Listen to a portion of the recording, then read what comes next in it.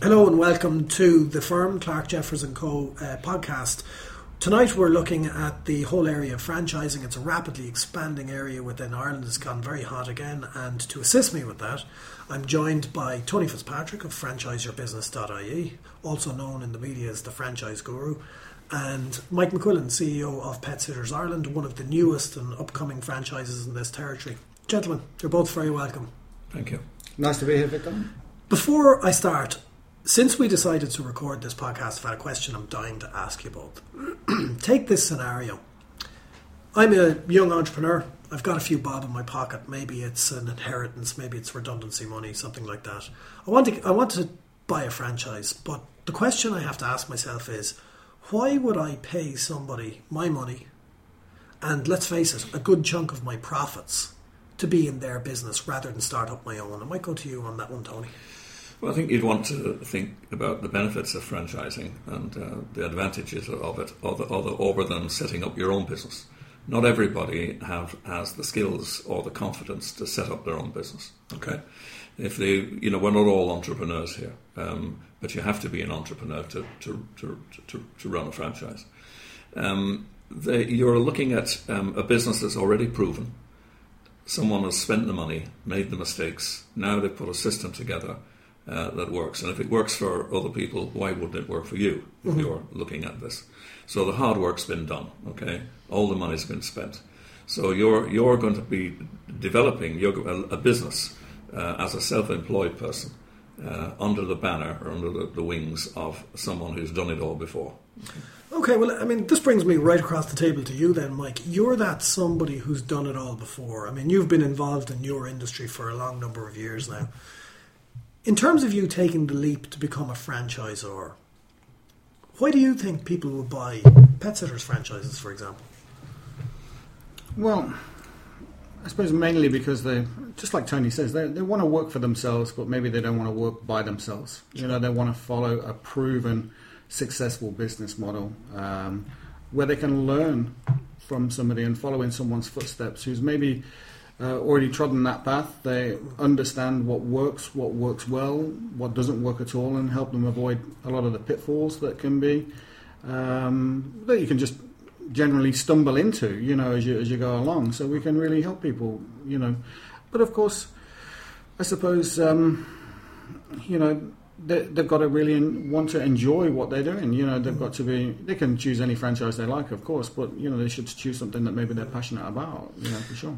I mean, would it be fair to say, if I think of franchises, I mean, the big one that jumps to mind is McDonald's, and I know that you and I spoke about this before, Tony, but it appears that franchising works for McDonald's because if I am in the remotest region of far off India and I see a McDonald's, I know what I'm going to get. Yes. So, I mean, Tony, is it fair to say that there's a reliability issue in franchising, which is good for the person starting out because their business is automatically reliable, even though they're maybe only working for a week? Yeah, I think that would be a key element in it. The brand is the key, because someone would need to create their own brand. What are they going to do? It costs money to do that. Somebody's created it already, and there is reliability. You're quite right. I mean, I often say to people, if you go into a McDonald's in Burr, you'll get the same burger as you did in Birmingham, Alabama, because that's what they're selling. They're selling a system. Sure. Yeah, that's something that we actually work very hard on, actually, a duplicatable system throughout the entire model so that the people who are delivering pet sitting and dog walking services in Galway are doing exactly the same, things as the people who are delivering pet sitting services in Dublin or in Cork. It's exactly the same thing right across the place. That's an interesting one, Mike, because as a solicitor, we give various advice to clients who are involved or who want to become a master franchisor like yourself, or who want to buy a franchisor or want to buy a franchise. And the key piece of advice that we give for both actually is, if you want to buy into a franchise and the franchisor is prepared to change the agreement for you as per your requirements, run a mile. Because it's not a duplicated franchise. In other words, they all have to be the same. And likewise, and you found this in your business, you've got to be quite strong, I'm sure, to resist the urge when selling franchises to change something that's in the agreement. You've got to have the same agreement for everybody. Isn't that fair to say? I think it's very fair to say.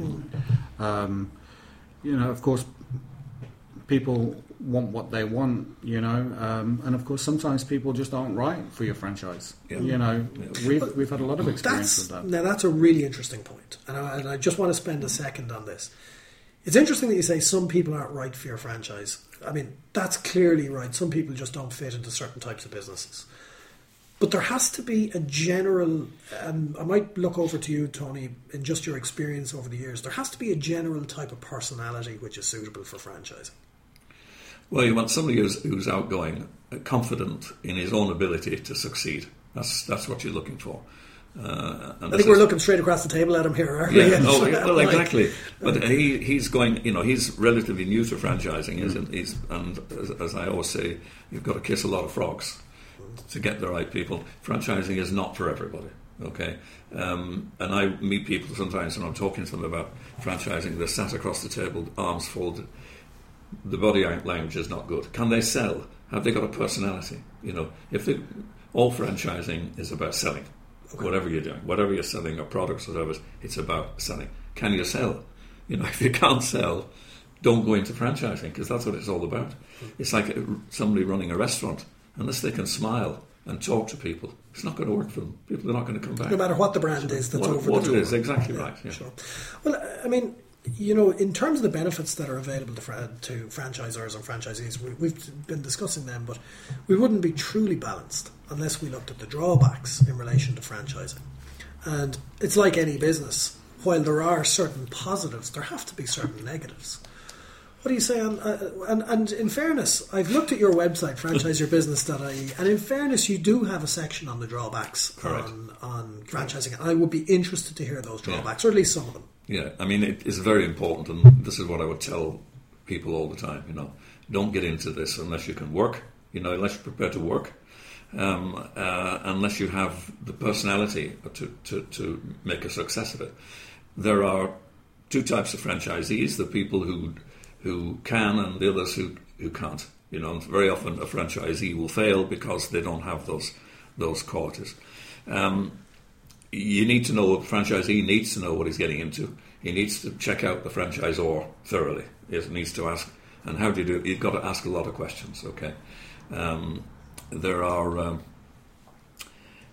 You're going to be an independent operator under his system, so you need to have to follow the rules. Something you touched on there earlier about it's so important that if someone, when you're talking to a potential franchisee, if he starts talking about the agreement and wants to change the agreement, he's not the man for you. Okay, that's the end of the conversation.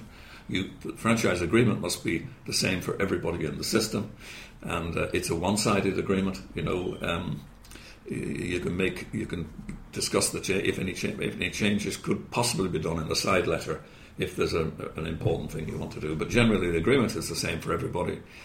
If you don't like it, don't do it. Okay. So remember, you've got to follow the rules. You probably sell the exact same of product or service. Okay. And your shops or offices may look the same. You may also wear the same uniforms and things. There's little scope to be creative. If you're buying this system, you've got to run the system. You can't start changing things in it. For example, with Remax, I had a client in Remax one time who had a shop and he didn't like the colour scheme. Remax's red, white and blue colour scheme. He says, no, that wouldn't work over here. I'm going to use black with silver and gold lettering on it. This is his science. Okay. I said, well, that is not the system. If you want to if you don't like the Remax system, don't join. Don't go and create your own system if you want to do that. Well, I suppose, and while that's a drawback, I suppose from your point of view, Mike, as a master franchisor, it's very important that everybody follows the rules. And I presume it's important because you've spent time developing this system and it's the system that you want to work with. Well, as you mentioned, I'm kind of new to this, right? So, I've spent several years working in a business which my wife and I have built to where it's at, where we're at a stage where we can take advantage of the market and expand quite quickly through franchising. And the drawback for me is that as a traditional business owner-operator, that I'm now de-chunking my business and selling it off to people that I have to trust, you know? Just the mental issues that go with that, you know, and finding the right people that you like and you want to work with and that can work with you. There's some major kind of just mental blocks just in getting through those obstacles. They would be the drawbacks. The system is the system. The system always works. If you play within the rules, you win every time, you know, and that works. So there's no real drawbacks in the sense of, you know, following a system. The drawbacks are finding the right people to follow a system. Well, you know, it's funny that you say that, because even if you find the right people, I find being a solicitor and dealing in franchising, one of the key difficulties that I come across is that other solicitors, and I'm not being critical of my own profession, but just at times, don't seem to understand franchising. And what they do is they write to you and say, my client wants to take your client's franchise, and I've read your agreement, but I'm not happy with the following 25 clauses and I want them changed. And as I said earlier, you should run a mile from any franchisor who is prepared to change his agreement, because the system is a system because it works. And if it's being changed for you, and is this fair to say, Mike, if it's being changed, it's not part of your system anymore, and that's where the cracks start to appear. Yeah, just like Tony mentioned earlier there, you know, we have people who currently work in our business, and, you know, they might come to you and say, oh, I want to do something this way. And I might say, well, that's great, but why do you want to do it this way? And as it turns out, the majority of times that they want to do it this way or this different way is because it's more suitable for them. It fits into their timeline or their schedule better, you know. And we really need to, at that point, be explaining, look, unless we can duplicate this across every kind of system, across everybody doing the same thing, it's not going to work. Otherwise, we have chaos. We've got everybody doing what they want to do. So we really need to, you know, we've got to manage those things all the time. Tony, I mean, you talk about drawbacks, you talk about generally being controlled and contained within the franchisor's rules and regulations. And I won't name the franchise, but one particular very large food franchise, a couple of my clients who have franchises with them describe the environment as being 80% fear, 20% trust. Is that a reasonable assumption of the bigger franchises, and is that why they work?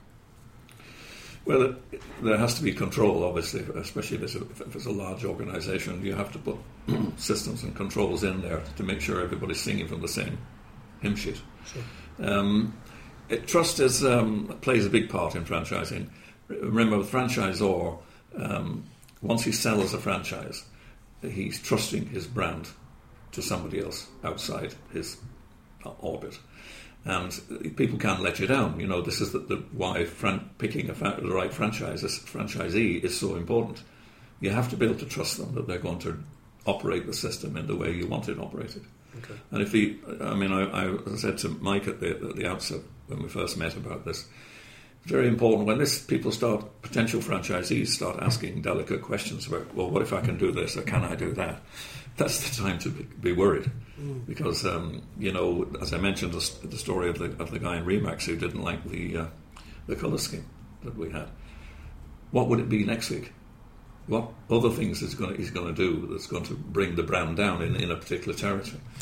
But I think, in fairness to the franchisors, the reason that they want this level of control, the reason that Remax, for example, want their colours is it fair to say that each franchisee is like a mini marketing tool for the master franchisor? Yeah, I would agree with that totally. Yeah. You know. So you send them out like a soldier going forward. They're wearing your uniform, they're wearing your colours, they're promoting your brand, and it goes back to the whole McDonald's thing, doesn't it? I mean, if it's the reliability of the brand, and of course you can spot a McDonald's from a mile off. I think when you're dealing with a heavyweight like that it's, you know, that it's really, it's quite easy, you know, from their point of view, because you've got this huge investment that someone's taking. When you're investing, I don't know how much it costs for a McDonald's. You must know, Victor, roughly. Oh, it can be €1 million. So let me say, when I'm putting $1 million euros down on the table, I'm invested in my investment at that stage, yes. Big time. You know, when you're buying into a smaller franchise, maybe something under 10,000 euros or something like this, you know, it's keeping that person motivated, because yes, they can get excited at the early stages. Yes, this big kind of adventure that they're going on, and then 2 months down the line, they can be cool. They can think, I've got this thing coming up this weekend, and maybe they're not doing all the things that they need to be doing on a daily basis. Whereas when you're, a Roman Empire army like McDonald's just marching through, it doesn't matter. Sure. But when you're this smaller company or this small franchise, this single person operator of this franchise, it's the momentum that you get, that you have to create for yourself. And that comes from the franchisor supporting that person and helping them. And, but it's important to remember, just going back to what you're saying, you can, we tend to kind of go down the lines of, right, okay, let's put our arm around them, let's kind of encourage them, motivate them, teach them and lead them how to do the things that we've done. But it's still important for those guys to remember that, a pat on the back is only 6 inches away from a kick up the arse too. Yeah. Well, really what I'm getting from here, Mike, and it's good to dispel this notion at this point. And I would have been guilty of this notion for years, which is, why would I franchise or encourage a client to franchise? You're only making the fat cat who owns this business richer, and you're taking all the risk, and you're working and you're giving them his profits. But what I'm seeing here is that's far from the case. It's particularly with the smaller franchises. You are becoming part of a team almost. Absolutely. Yeah, and that team is going forward. And hopefully one day, if all the soldiers fit, you will be that Roman army. Maybe not marching on chicken nuggets, but of course. But marching forward in terms of being a much larger operation. Of course, as the franchisor, I have a vested interest in the franchisee becoming successful. Because if they do not become successful, and bear in mind, the franchisee is going to make most of the money within their business. They're going to make most of it. It doesn't all come upstream. Yeah. So from that point of view, as the franchisor, I have a vested interest in anybody who takes on a franchise to help them become successful. Because if they become successful, by default, my business and Pet Sitters Island, that grows in its own success. So, both have it's a win-win situation from what I can see. You only make money when the franchisee makes money. Indeed. So it's the franchisor's job to encourage him to boost his profits and give him the guidelines when he needs it. Well, from that point of view, that's all well and good.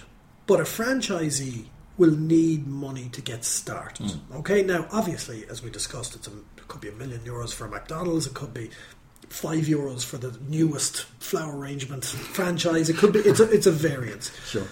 But in terms of general franchises, the franchisee needs the purchase costs. He needs advertising pool contribution costs. Sure. He may very well need a unit to trade from, so he's going to have to lease. He needs upfront costs. How difficult is it for new franchisees out there to actually raise capital? Tony, you've probably had a bit of experience with this. Yeah, clearly money is tight even now, but the reins seem to be released a little bit. The banks are lending money again to the right people. You've got to have a good business plan. Depends on your record with the bank, etc. But there is money there. There are other places like microfinance, for example, which is a body set up with money from the government to fund new businesses. Okay.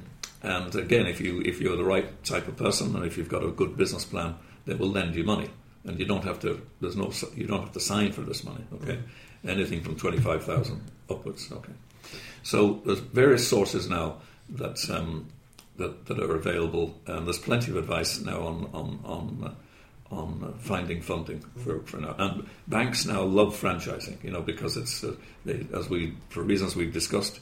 They know that the franchisor is, if it's a company, particularly if it's a brand, they know that it's run well, and there's less risk of the franchisee making a mess of it. Okay. Yeah, it's interesting. From my own point of view, as a solicitor, we would see clients at various stages of franchising. They come in, they say, we want to buy this guy's franchise, we're very excited about it, we want to go for financing, etc. And then we would have other clients who come in who are like you, Mike, who would say, never mind anybody else's franchise, I've got a great business of my own, I'm going to set it up, I'm going to build it up, and I'll see how it goes in the future. And interestingly enough, the franchising element is easier to bank, because banks, being typically conservative, like the fact that there's lots of history behind the franchise. And that's why it's important, I'd say from your perspective over the years, to have your franchise pet sitters with a good record with the bank, Sure. with a good record with yourself. And while we'll discuss what it will take to franchise your business in a moment, that obviously is a key element, is setting up the trust with the banks. Sure. But it's all right. This brings you to the, what is it going to cost to buy a franchise? Yeah. You can, most franchises will be about an average of €15,000. Could pay a lot more for the business. Apart from that, only gets you in the door.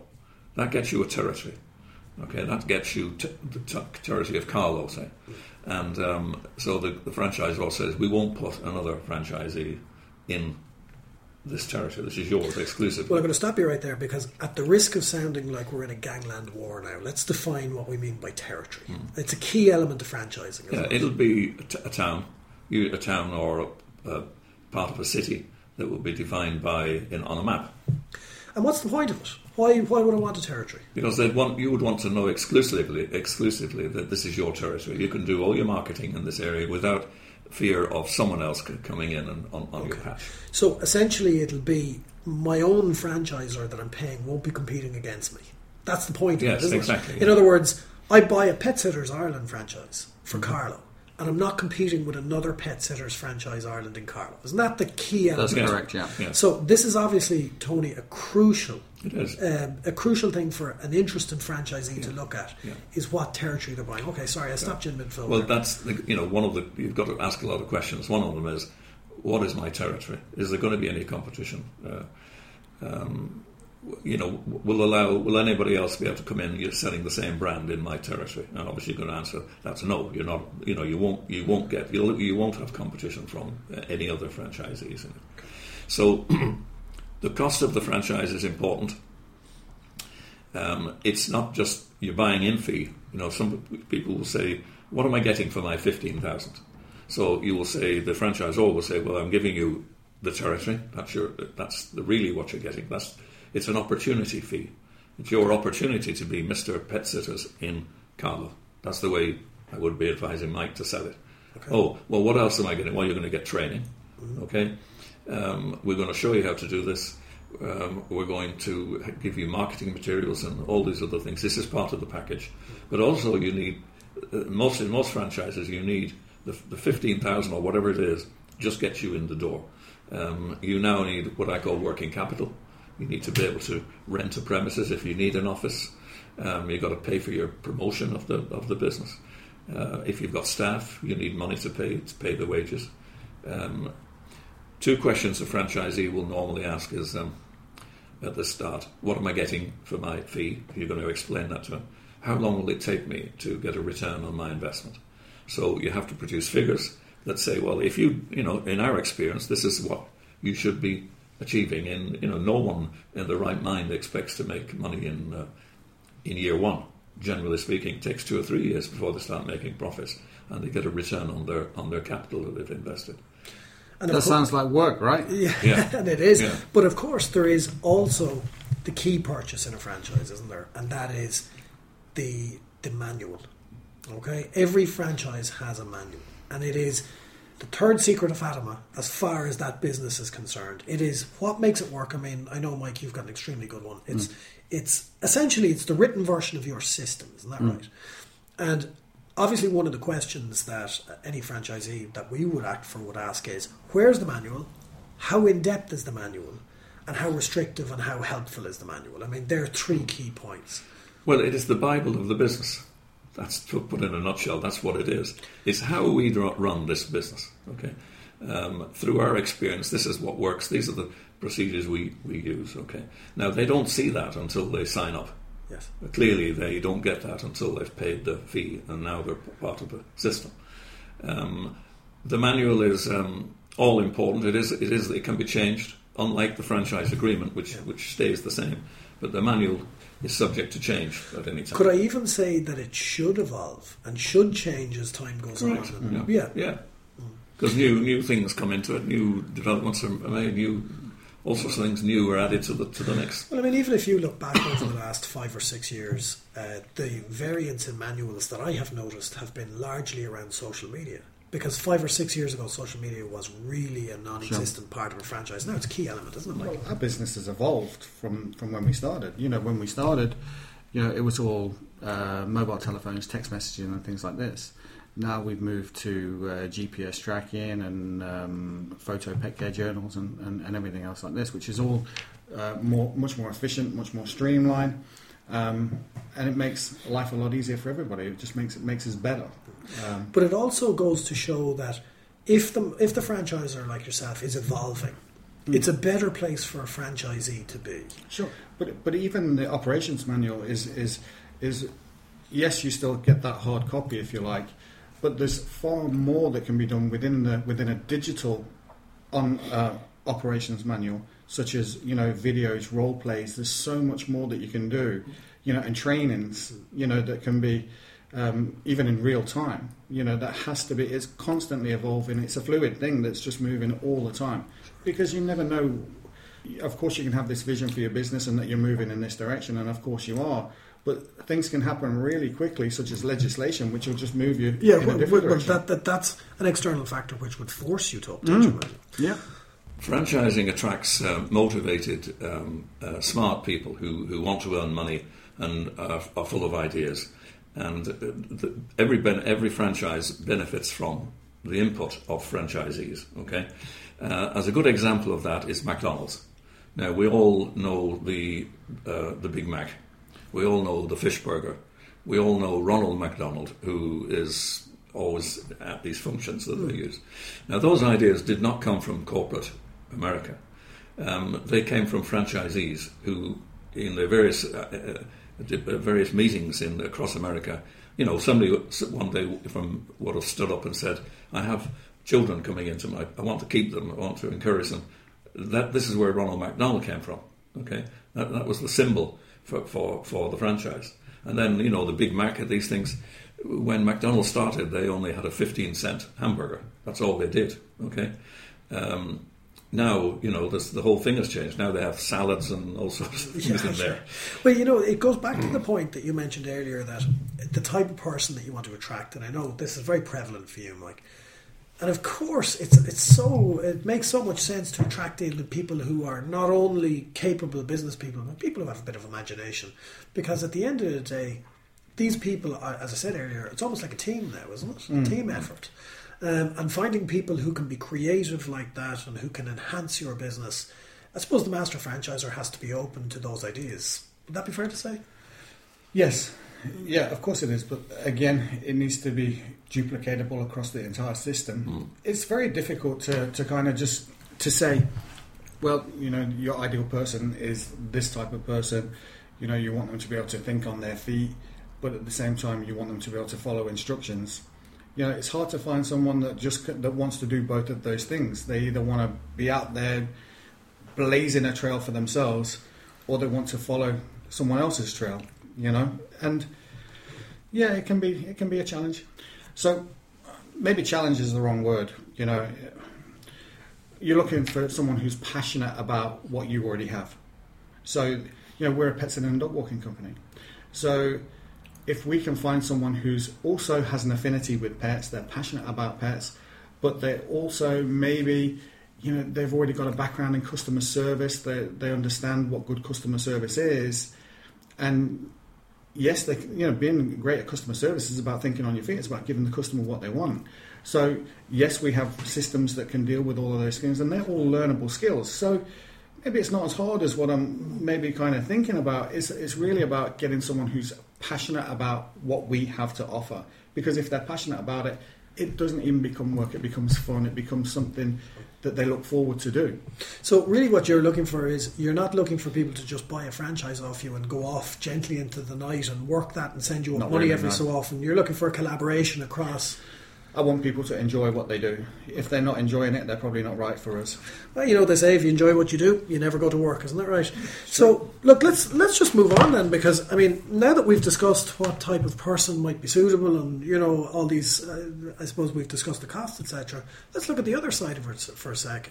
Tony, I had a look at your website when we were preparing for the talk today, and I found this great downloadable book you have called How to Franchise a Business, and also How to Know That You're Ready to Franchise a Business. And I mean, from a practical point of view, you've got a very useful stress test in here, which covers a multitude of things. But what is the most, if I have a business, let's say I make cakes, and I think this is a business I could franchise, what is the most important attribute my business should have?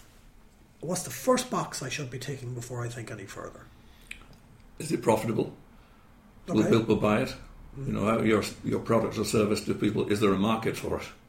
Well, that's a key issue, really, Tony, isn't it? Because if I have a fantastic idea that's not mainstream and it's very niche, I really have to question whether I'm going to be able to sell a lot of these franchises. So, yeah, I completely accept why that would be one of the most important things. What else would you think, in your opinion, would be important? Have you proven your concept? Will it survive in the long term?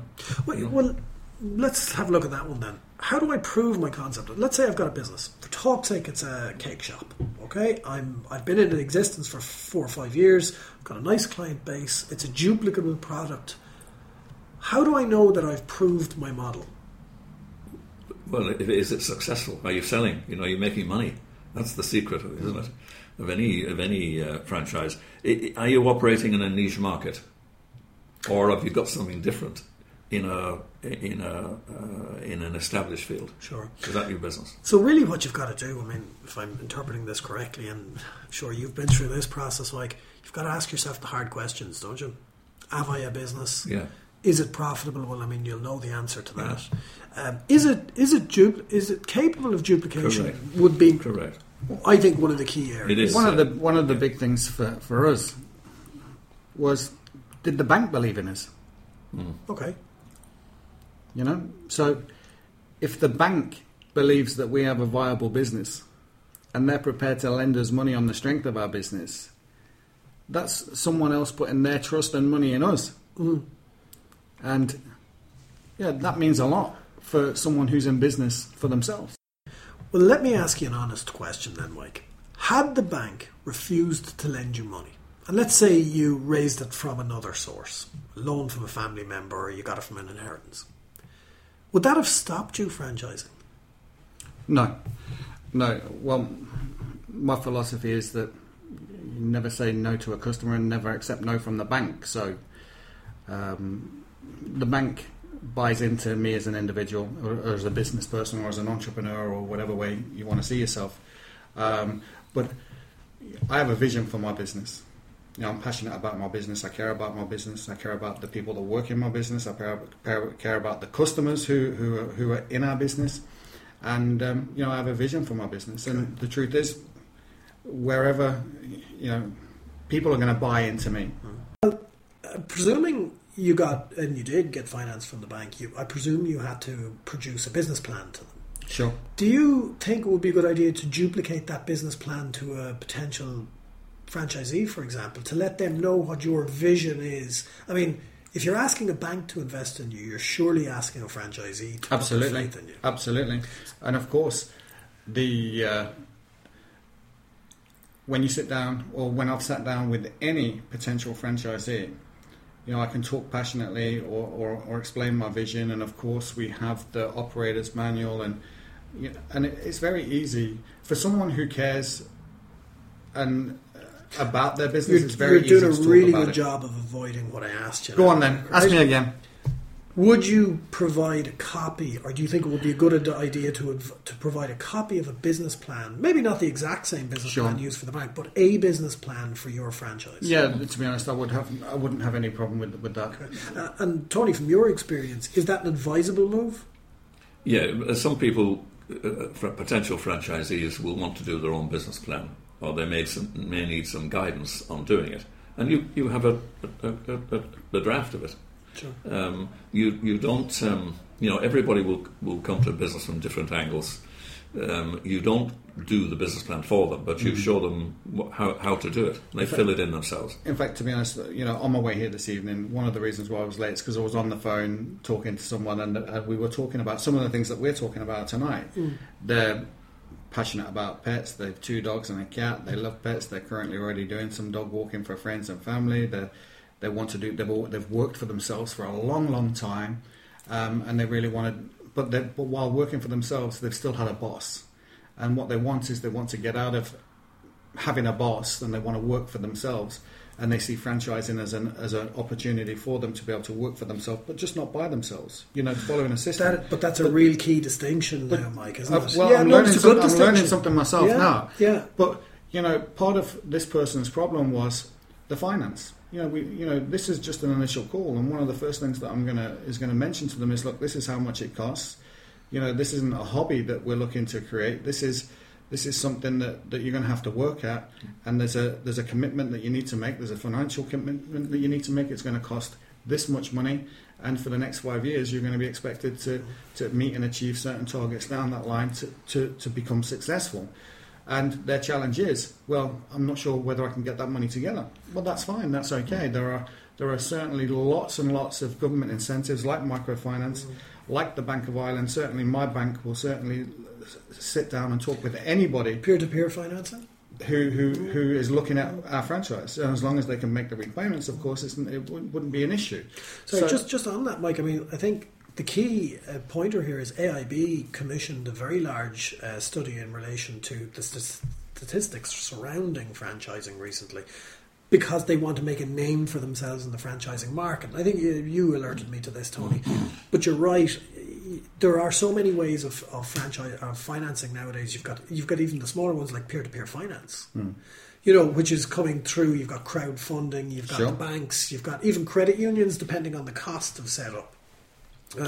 So from a practical point of view, while that is a very important hurdle, it's not an insurmountable one. No, it isn't. But what we talked about on the phone call was, yes, that there is options there, but of course, you're going to need to present a business plan. And we can certainly help you do that. There's no doubt we can help them do it. Some people want to, and to be honest, writing a business plan isn't as hard as you might think it is.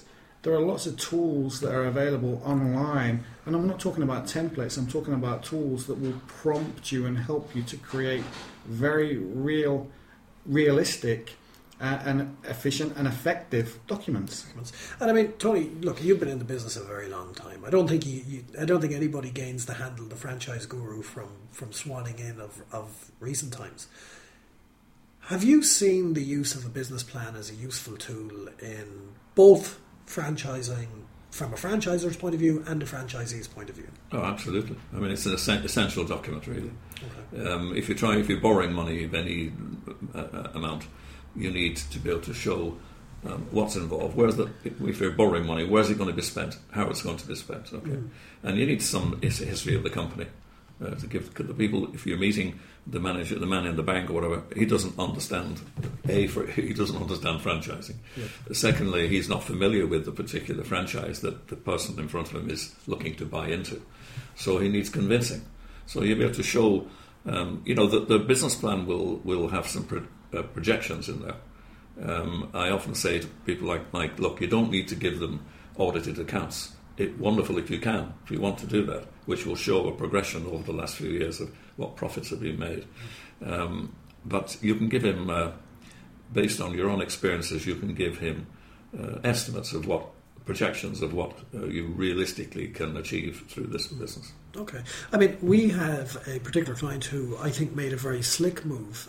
He was a master franchisor, and what he did was he sat down with his local bank and said, look, this is my franchise. I'm franchising my business. You guys have been very good. You've supported me. You've seen the progression, etc. Would you consider supporting my franchisees? And the bank basically said, look, if they're the right person, yes. So what he did was he briefed a particular bank manager on the entire business plan. And then any franchisees who went in were meeting somebody who believed in the plan, who knew the plan, and really now just needed to vet the individual in front of them, as opposed to trying to do the double standard of vetting the individual in front of them and understanding the business. Sure. So moving on then to what we mentioned earlier, which is the key document, which is the manual. If I decide I want to take a franchise, Tony, in something, and I go to my bank, they'll probably ask to see the paperwork behind it. But of course, I don't have the manual at this stage because I haven't raised the finance. Isn't that right? That's right. So how would one get around that catch-22?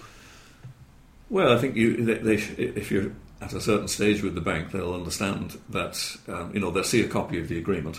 and they'll know that there would be a manual involved in it, and they'd want to see it. But I think that I've never heard that they'd asked for that. Okay, so it's not really a major glitch. No. I think that it's more likely, just to refer to the story that you were talking about, that if someone was interested in a franchise, and a particular franchise, they're probably going to go back to the franchisor's bank. They know that company, and if they're buying in, just like my bank buys into me, they're quite prepared that if I'm going to say that I'm going to do this. In fact, look, I'm going to tell you a little silly story. This is back when we started our business. In our first year, just when we were trying it out, we turned over €10,000, and the first thing we did was, we made a business plan for the next 5 years, and we dropped that business plan into the enterprise board, and they rang us up and said, "Wow, we've never seen anything like this. Can you come in? We want to help you. We just don't know how." And they gave us a little bit of money, and they really helped us. And I thought, right, okay, I'm going to the bank. I'm going to ask for a load of money. And I went to the bank and I said, "Look, can you give me €40,000? I want to." And they kind of said, "Look, Mike, no, we're not giving you any money." I said, "Well, look, can you give me €20,000?" And he was like, "Mike, look, just stop calling here. We're not giving you any money." And I said, and the guy that I was working with, a really nice guy, he still works in Carlo, but he works in Bagnallstown now.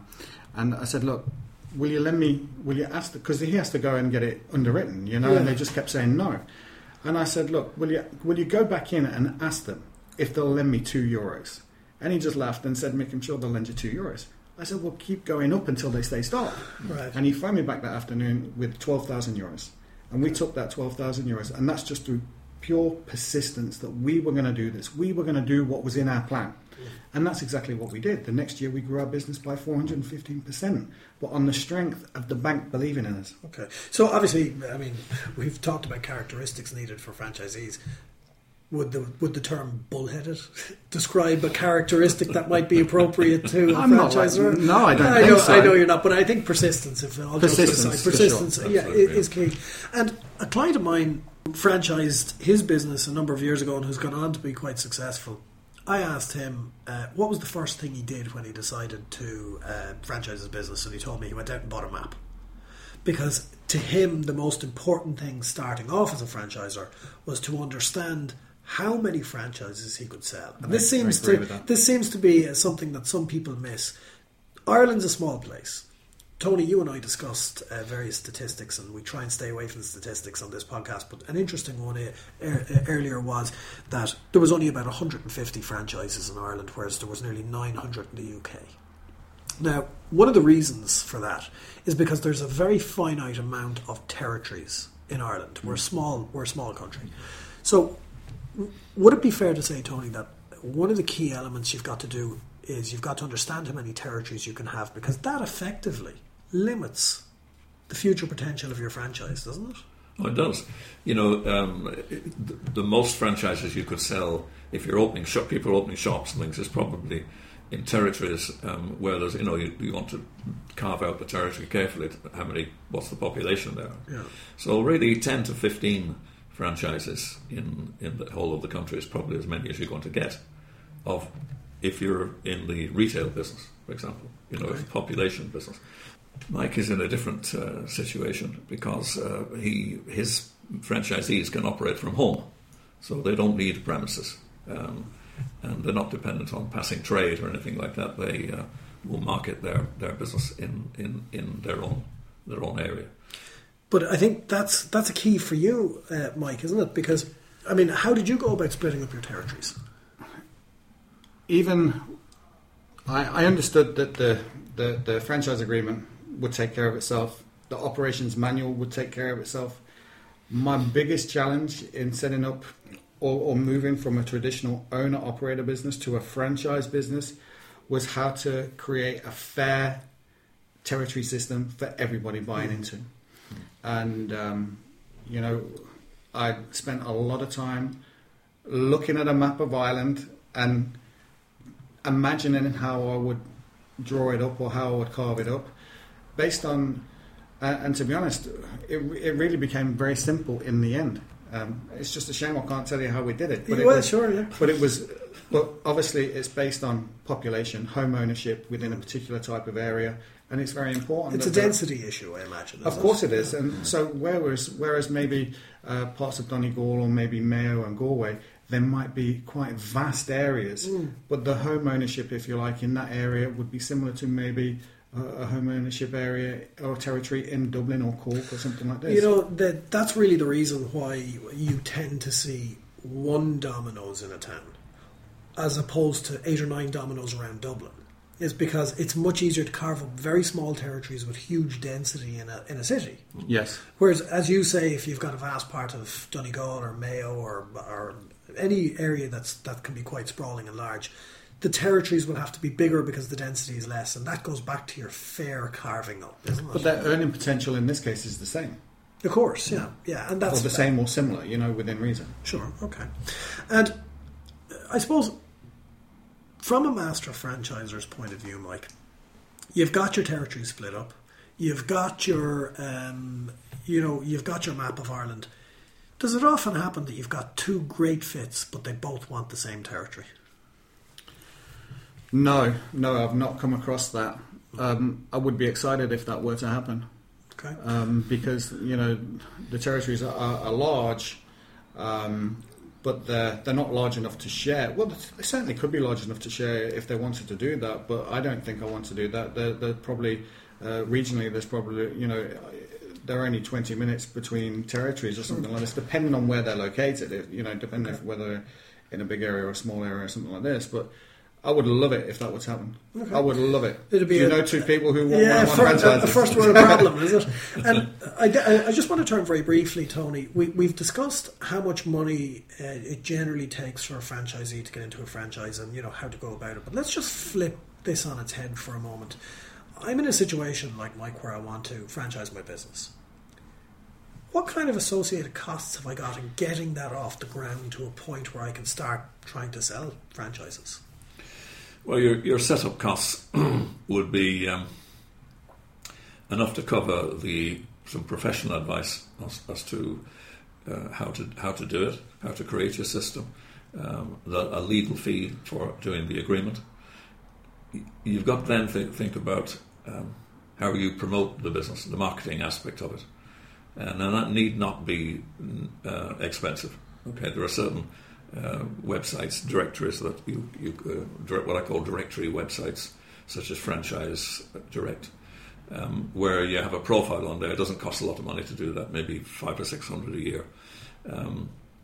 Your profile is on that website now 24/7, and you'll get lots of responses from that.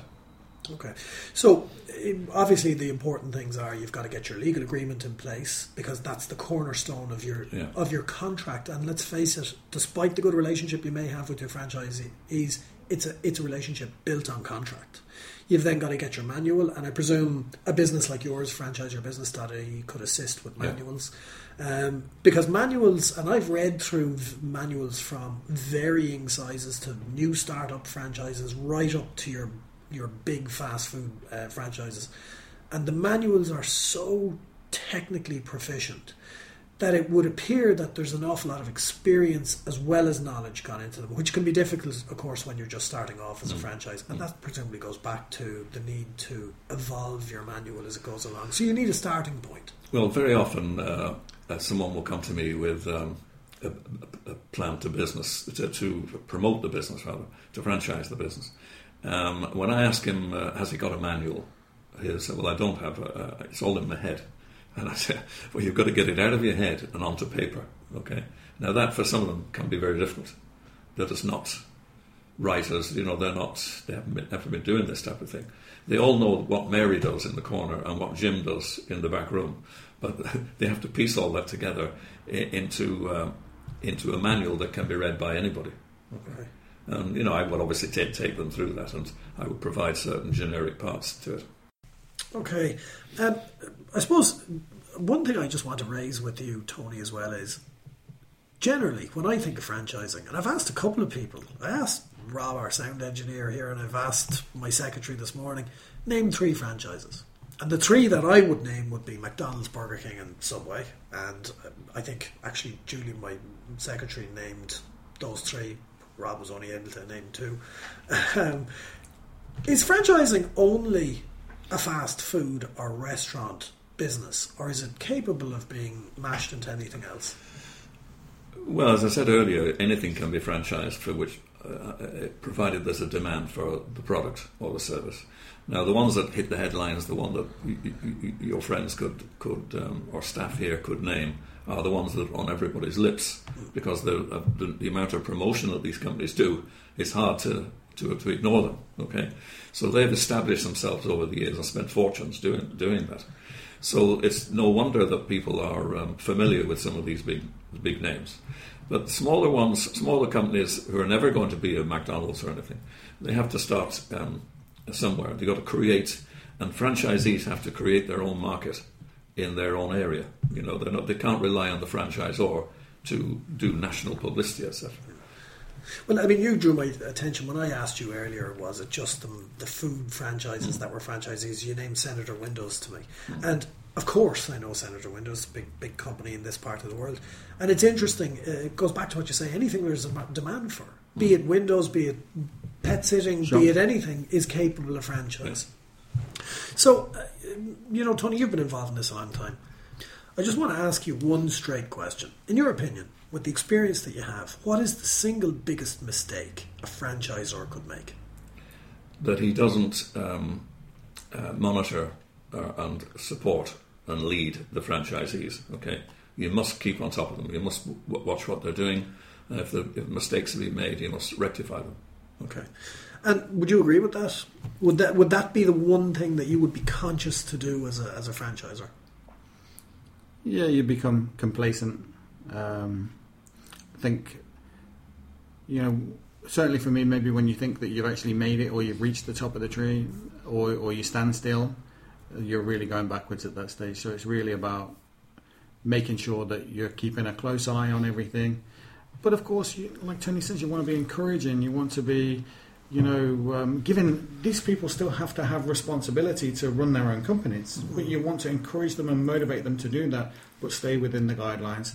Once you allow someone to step outside of that line, and you allow that, and you don't pull them back in, or once you let them fall off the train and don't help them back up, you're going to have a problem. So it's a daily struggle then, really, is it? As a franchisor, you've got to watch this. Sure, I would think so. Yeah. Yeah, franchising is not easy. But the rewards are potentially impressive if you get it right. But the secret is to pick the right people. Get the right people in the system, and take pains over appointing those people.